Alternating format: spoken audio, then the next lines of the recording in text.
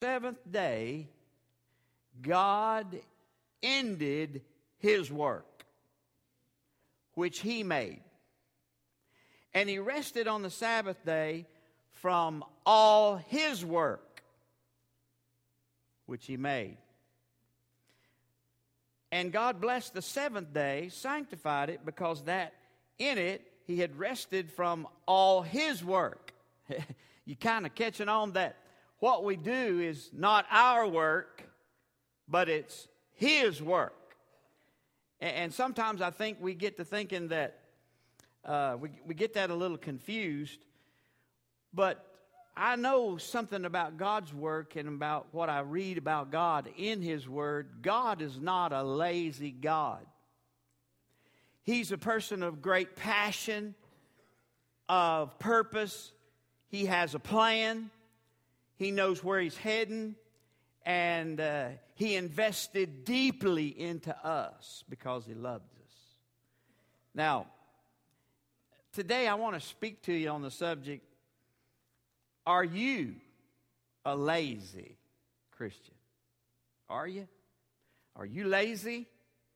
Because, you know, God in the very beginning set forth the model.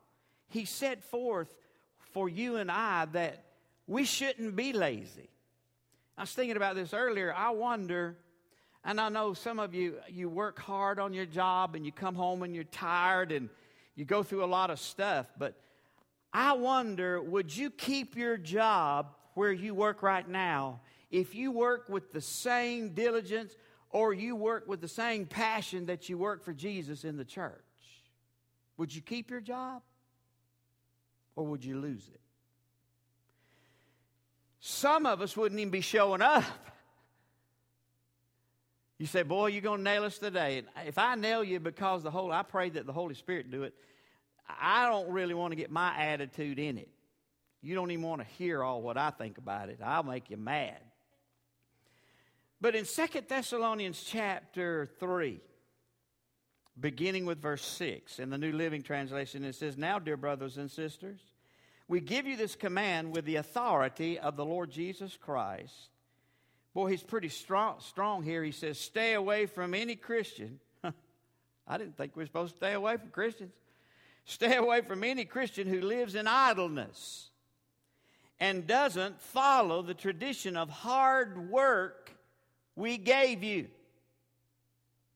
For you know that you ought to follow our example. What was the example? The same example that's set forth in Genesis chapter 2. It's God's work, and He expects us to not idly or lazily serve Him, but to passionately, with a purpose and with His plan, work for Him. For you know you ought to follow our example. We were never lazy when we were with you. We never accepted food from anyone without paying for it. We worked hard day and night so that we would not be a burden to any of you. It wasn't that we didn't have the right to ask you to feed us, but we wanted to give you an example to follow.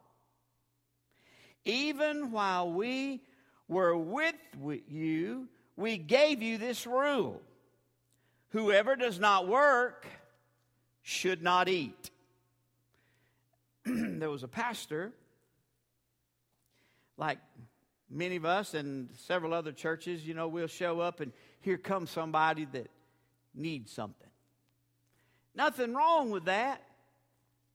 But this particular person, for this pastor this day, needed something to eat. He was hungry.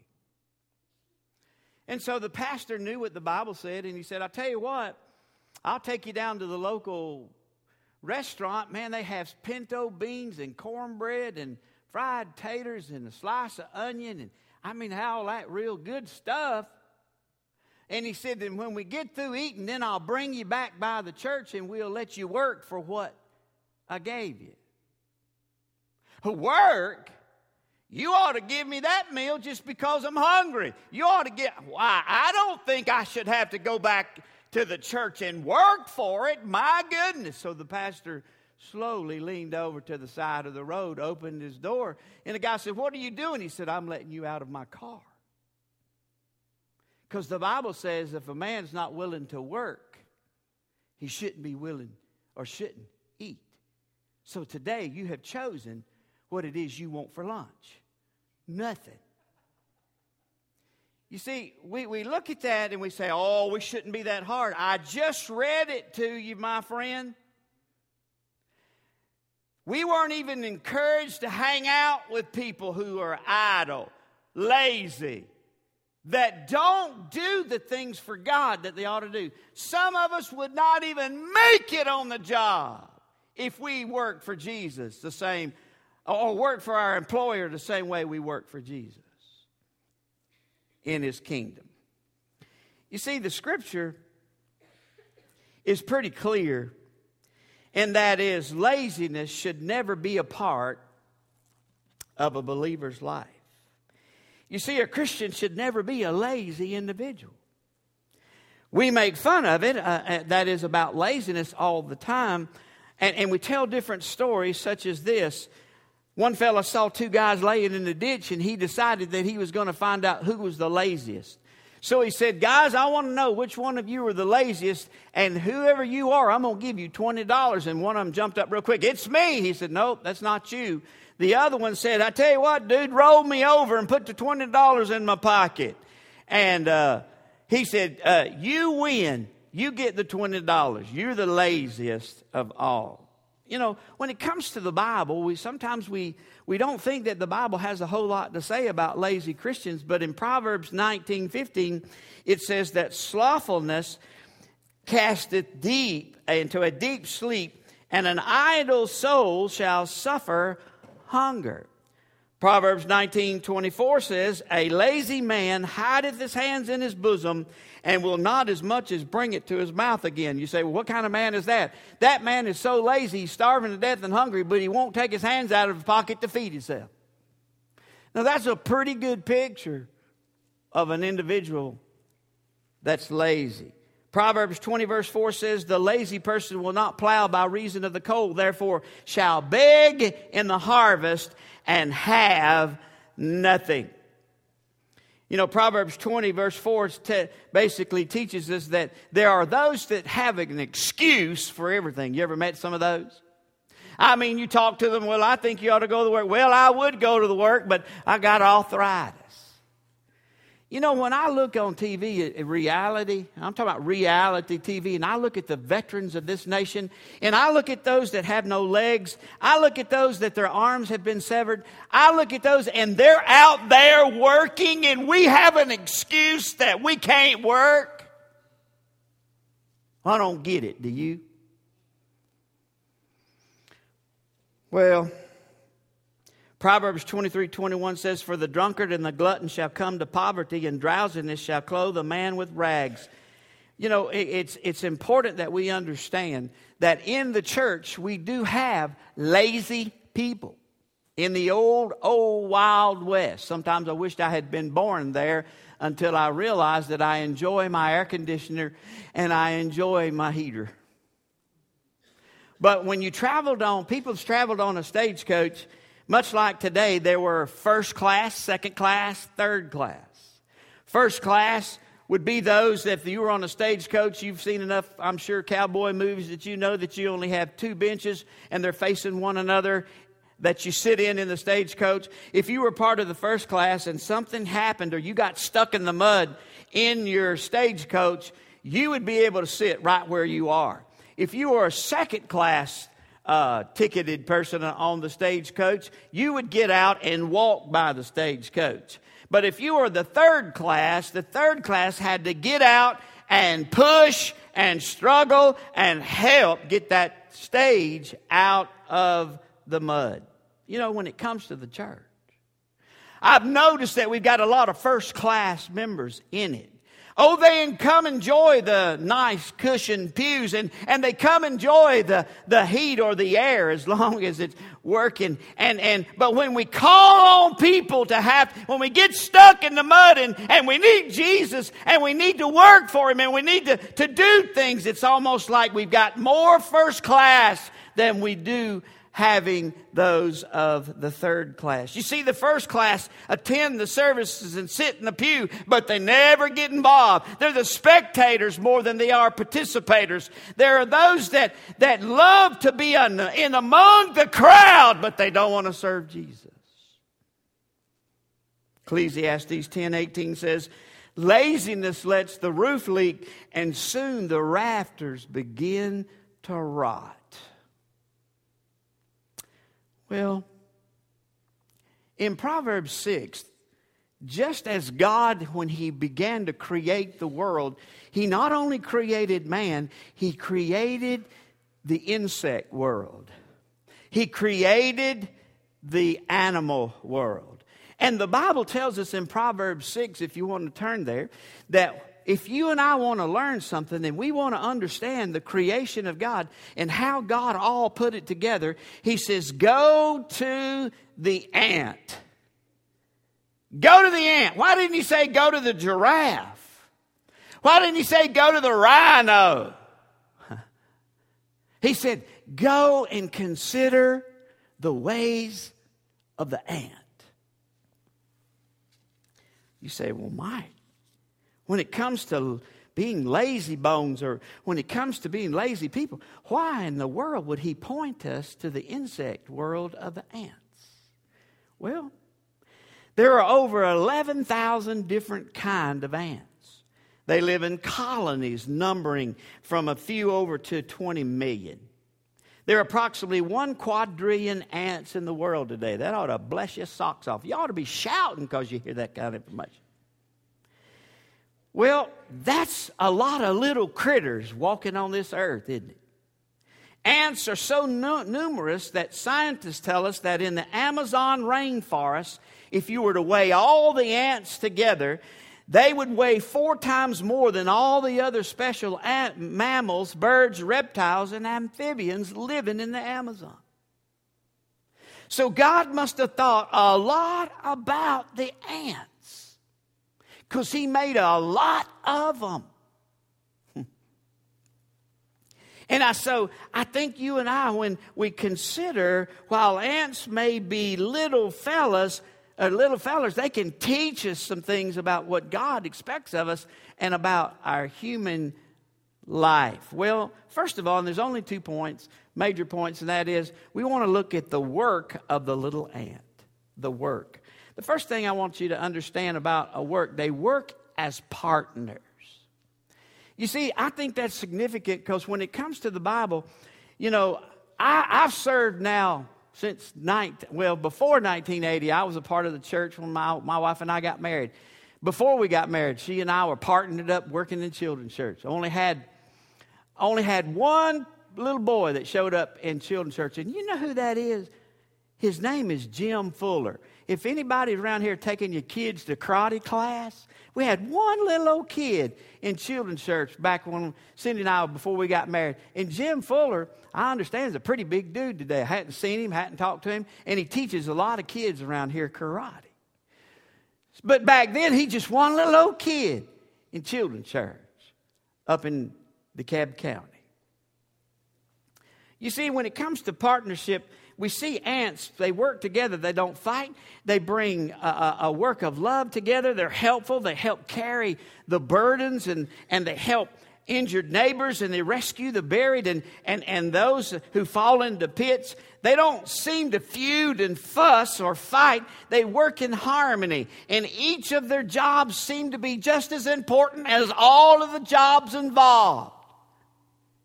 You ever met that individual in the church says, I tell you what, I want that job like the disciples. Put me as the chief.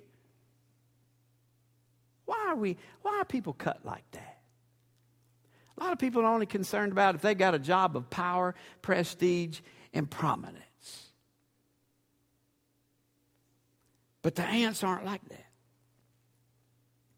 The Bible, not the Bible, but on the Discovery Channel and all these things they put together about characteristics. There's an ant called a driver ant, And when they're on the move in Africa, the lions and the elephants and the poisonous snakes all flee. Entire villages of people move out of their path. And some of these colonies are so large that they form a front up to a mile wide. And they destroy everything in its path. Humans, animals stand not a chance against these feared little ants. Why is it that when it comes to the church that we don't rise up in the power of unity and rise up and put away our petty differences and our disagreements and stand together in the power of the Holy Spirit where hell will tremble in our presence? Why? Why do we let grievances and garbage separate us today? You see, ants not only work as partners, but they're productive in what they do. Do you know ants are all a volunteer service? They don't get paid. They have no guide. And thousands of the ants dwell in one colony. Every one of them pull their own weight. It is said, and I'm not an ant specialist, but that there are soldier ants, and the soldier ants kill ants who refuse to work. Well, wouldn't that be something? That would have everybody in a little bit a different incentive in the church. If all of a sudden I had one button and you didn't work and I pushed it and you were zoop, gone. But you know, I don't even know if God would want us working with that kind of motivation. I think God wants us to work not because we're working to be saved, but because we're working as a result, last Sunday's sermon, as being saved, and that we love Him. And that we want to serve Him. And that we care about His work. You know, ants labor according to their own ability. I think it's interesting to understand that God has given each of us a job to do. And so while our jobs may be different, my job's different than your job possibly different than my job. But the truth of it is, when we become lazy in our service to the Lord, we can't reach the goal that God has given all of us by way of a plan and a purpose. And we don't have the passion to carry those things out. We end up forfeiting our duty to reach the goal, and as a result, we settle for mediocrity. We settle for laziness and worthlessness. There was a couple sitting in the mountains in the front of the fireplace, and it was cold outside and kind of a bad rainy night, and all of a sudden, Jed's wife said, "Jed, why don't you get up and go out and tell me, honey, if it's raining outside?" And all of a sudden, after a few seconds of silence, he said, "Oh, Ma, just let the dog come in and we'll just see if the dog's wet." You see, when it comes to you and I, Christians are lazy just like that in their labor. They're slothful in their service. May I remind you the words that Paul gave the young Timothy in 1 Timothy 1, "Wherefore I put thee in remembrance that thou stir up the gift of God in you, which is in you, who has saved you and called you with a holy calling, not according to our works, but according to His purpose and His grace." How well you measuring up so far in the work of the little ants? Yes, ants are little old fellers, and while they can't build a cathedral, they can build an anthill better than anybody. There are things that you can do better than anybody else, but you don't do them because you're lazy. God's called all of us with special gifts, passions, abilities, and talents, spiritual gifts. And yet for some reason we think we're okay because we don't carry them out. We think it's not significant enough. But yet ants understand what it is to build an anthill. Did you know that the majority, they say, of the sexes in the anthill are female? Now, I didn't think much about that until I started messing in the insect world and why it's important that there's certain ratios depending on what insect you're raising of 5 to 1, 5 female to 1 male, if you're going to have successful colonies. In this colony, they tell us that the majority of the colony of ants are females. Now, what I like about Solid Rock, not that I am against the females working. I think if you were to pull the females out of our church and all of a sudden they're not there, we would be in some serious trouble. But not near as serious as I've been. Because what I found out in a lot of the traditional churches that I've been in, the female were the predominant people. Husbands are either too lazy, too lost, or too sorry to even show up. And most churches will not challenge the man. I'm sitting here telling you to tell you that all are important and females are one, but males are important in God's kingdom as well. If you'll notice, those were not 12 women that he formed as disciples. They were 12 men. It didn't mean that women were not important. It meant that Jesus had a purpose for a man to be a leader in his work.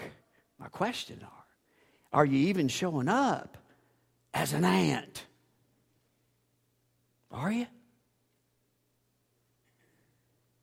Ants work continually, all day.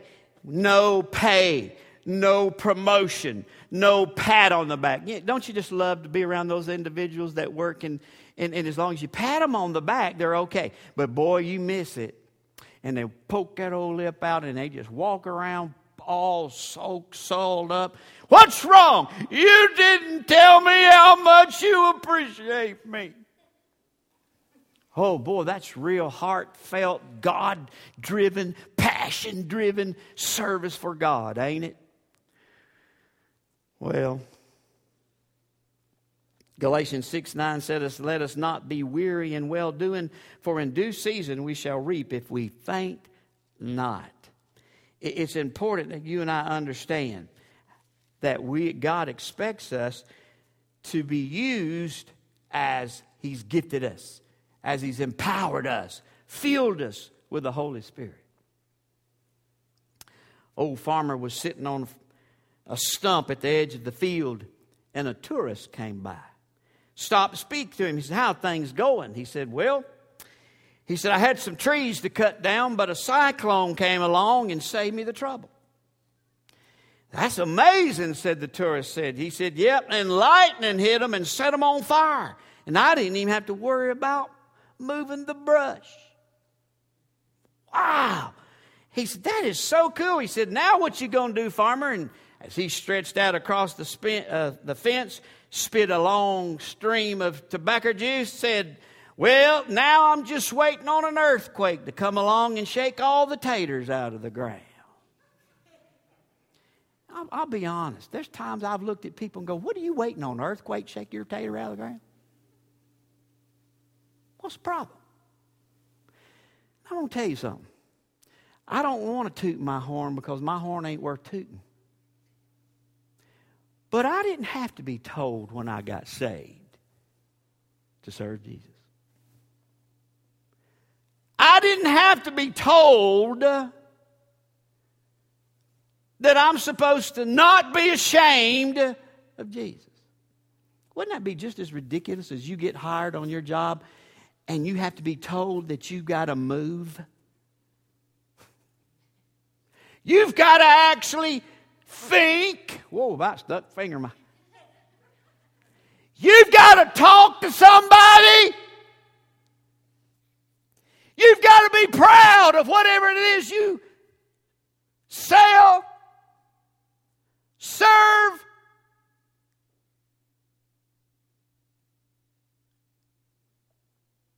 I guess you can tell this wasn't meant to be one of them fuzzy feeling movie messages today. But the truth of it is we've got way satisfied. And we've gotten very apathetic in what we do. We think, oh, just as long as I just kind of show up and show my pretty face, I'm okay. Oh, no. Ants do that every day, along with the work that they do.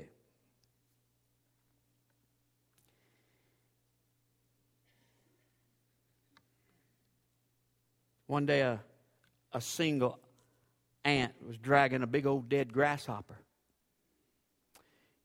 And it looked like this ant was straining every ounce of what he had. And then all of a sudden, in a closer look, not only was that ant dragging that big old grasshopper compared to that ant's size, but there were two ants catching a ride on the grasshopper. Now you say, well, that's ridiculous. It sure is.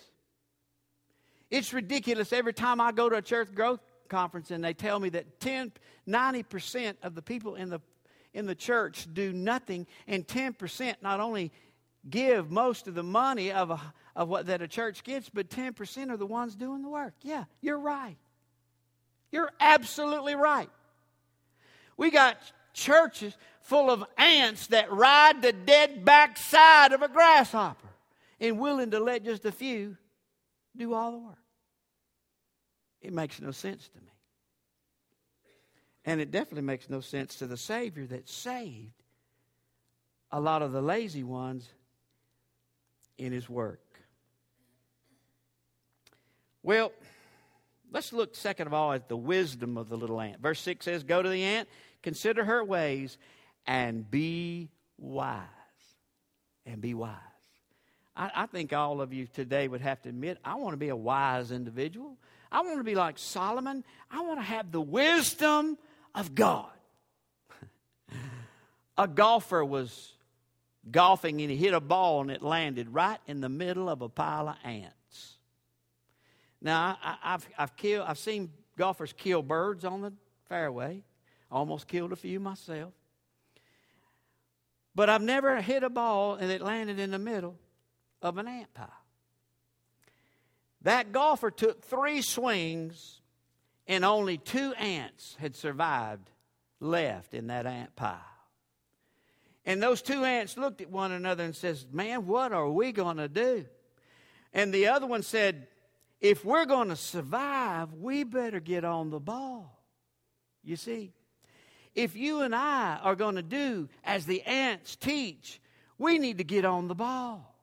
And I don't understand why today, when we look at ants as a pest to eradicate, but the Bible says in Proverbs 6, we ought to look at an ant for a picture to imitate. You see, society, while it might be going to the dogs, we're told in Proverbs that we need to go to the ants and consider her ways and follow them and be wise. Ants are little, but they're never lazy. We have raised a 90% church generation full of couch potatoes raising tater tots behind them. The Bible says in 2 Thessalonians chapter 3, verse 10, "If any would not work, neither should they eat." 1 Timothy 5:8 says, "If any provide not for his own, and especially for those of his own household, he hath denied the faith and is worse than an infidel." Yep, ants are critters, but they aren't quitters. They don't throw up their hands. They're very active. They're very busy. You always see them working, and I promise you, at every picnic, in light of how busy they are, they always show up. Hypochondriac continually disturbed an old doctor in a small town. "Knock, knock, it's me, doc. Do you have anything for a headache?" Next day, "Knock, knock, it's me, doc. Do you have anything for a backache?" "Knock, knock, doc, it's me, doc. Do you have anything for blisters?" Well, that hypochondriac finally died. And the doctor took a big sigh of relief. And as providence would have it, the day after that hypochondriac's funeral, the doctor had a heart attack and died. And if that's not weird, And more interesting, they ended up burying that doctor right next to that hypochondriac. Everyone left the graveside. All were gone. All of a sudden, a tapping on the coffin and a muffled voice going, "Knock, knock. It's me, Doc. Do you have anything for worms?" Well, while I think it's true that the Bible tells us that the ants provide her meat in the summer and gathereth her food in the harvest, there's always those people that ain't going to listen to nobody, even the ants. And they're going to be like that hypochondriac. They're going to have excuses and problems and backaches and reasons why they can't do nothing for Jesus. But I got news for you. When we stand before Jesus, and the Bible says we give an account of every idle word and every idle deed, when we have to stand and be rewarded when we receive no awards because we were too dead burned like a hypochondriac with all the excuses in the world, backache, toothache, earache, eye ache, foot's hurting, back's hurting, knees hurting. Do you think for a moment that that's going to hold water before Jesus?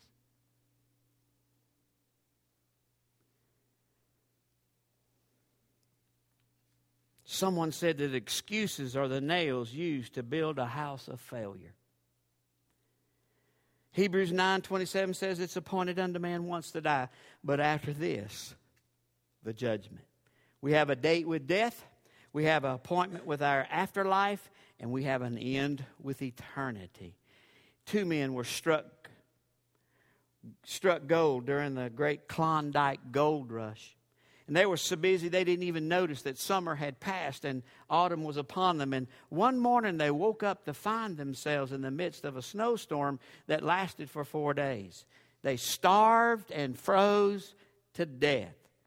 Years later they were found surrounded by gold and a note that said Jeremiah 8:20. The harvest is past, the summer is ended, and we are not saved. You know, the truth of it is, when it comes to your life and mine spiritually, we have no excuse. Jesus has taken away every excuse that there ever could be because He's provided salvation for you and I. Yes, sometimes I think we're too busy. Yes, sometimes we don't see the seasons changing. Yes, some of you are not watching your kids grow up. You're not taking the time to spend and input your life into your grandkids. Yep, life is passing you by, and you think that, by golly, this job is just so important, and it's so important that I spend all my born days doing all what I do. And then you reach 65. What happens to the importance of that? You know what you find out? All is vain. All is vanities.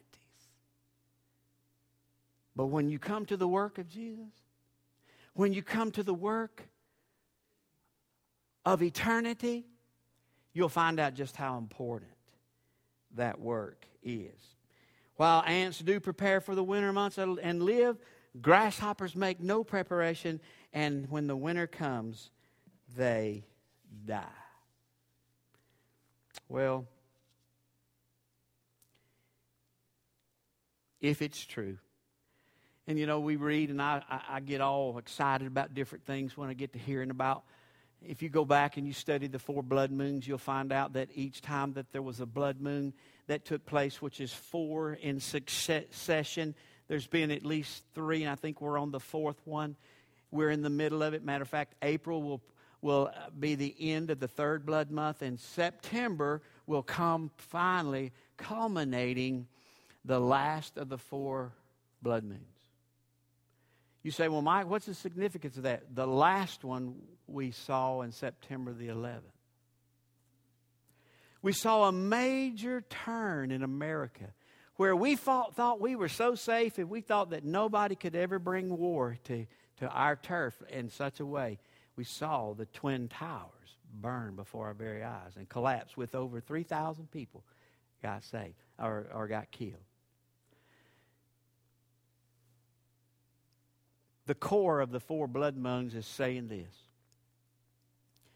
There's fixing to something take place, cataclysmic in this world, just as significant as it was, if not worse, September the 11th. Let's just suppose. Can't do it because the Bible says no man knows what? The time or the hour. But the Bible does say that we can look toward the seasons. And in looking at these seasons, we already know, we have in the history books, all you got to do is go back and click on Google the 4 blood moons and go back and look at the past and what took place around the 4 blood moons. Well, let's just suppose that Jesus decides that, I'm not saying that, okay? I'm not saying that's going to happen. Let's just suppose it did. And Jesus returned for the church in September. Are you ready to meet Jesus? With the books as they've been laid out, because you have been laying books out before Him. Pages are being filled in as you live each and every day. How are the columns going to line up? How are they going to balance up when it comes to your service to Him? I think the most significant of all, the most important of all is, do you know Him as your Savior? Are you treating Him like He's your Lord of your life? But the second most significant, because rewards are based on this in heaven, what is it that you and I are doing to serve Jesus before He comes? There's a song, an old gospel song, it may be in the hymn, work until Jesus comes. We'll work until Jesus comes. We'll work until Jesus comes. We'll work until Jesus comes and He calls us all home. The obvious question is, are you working?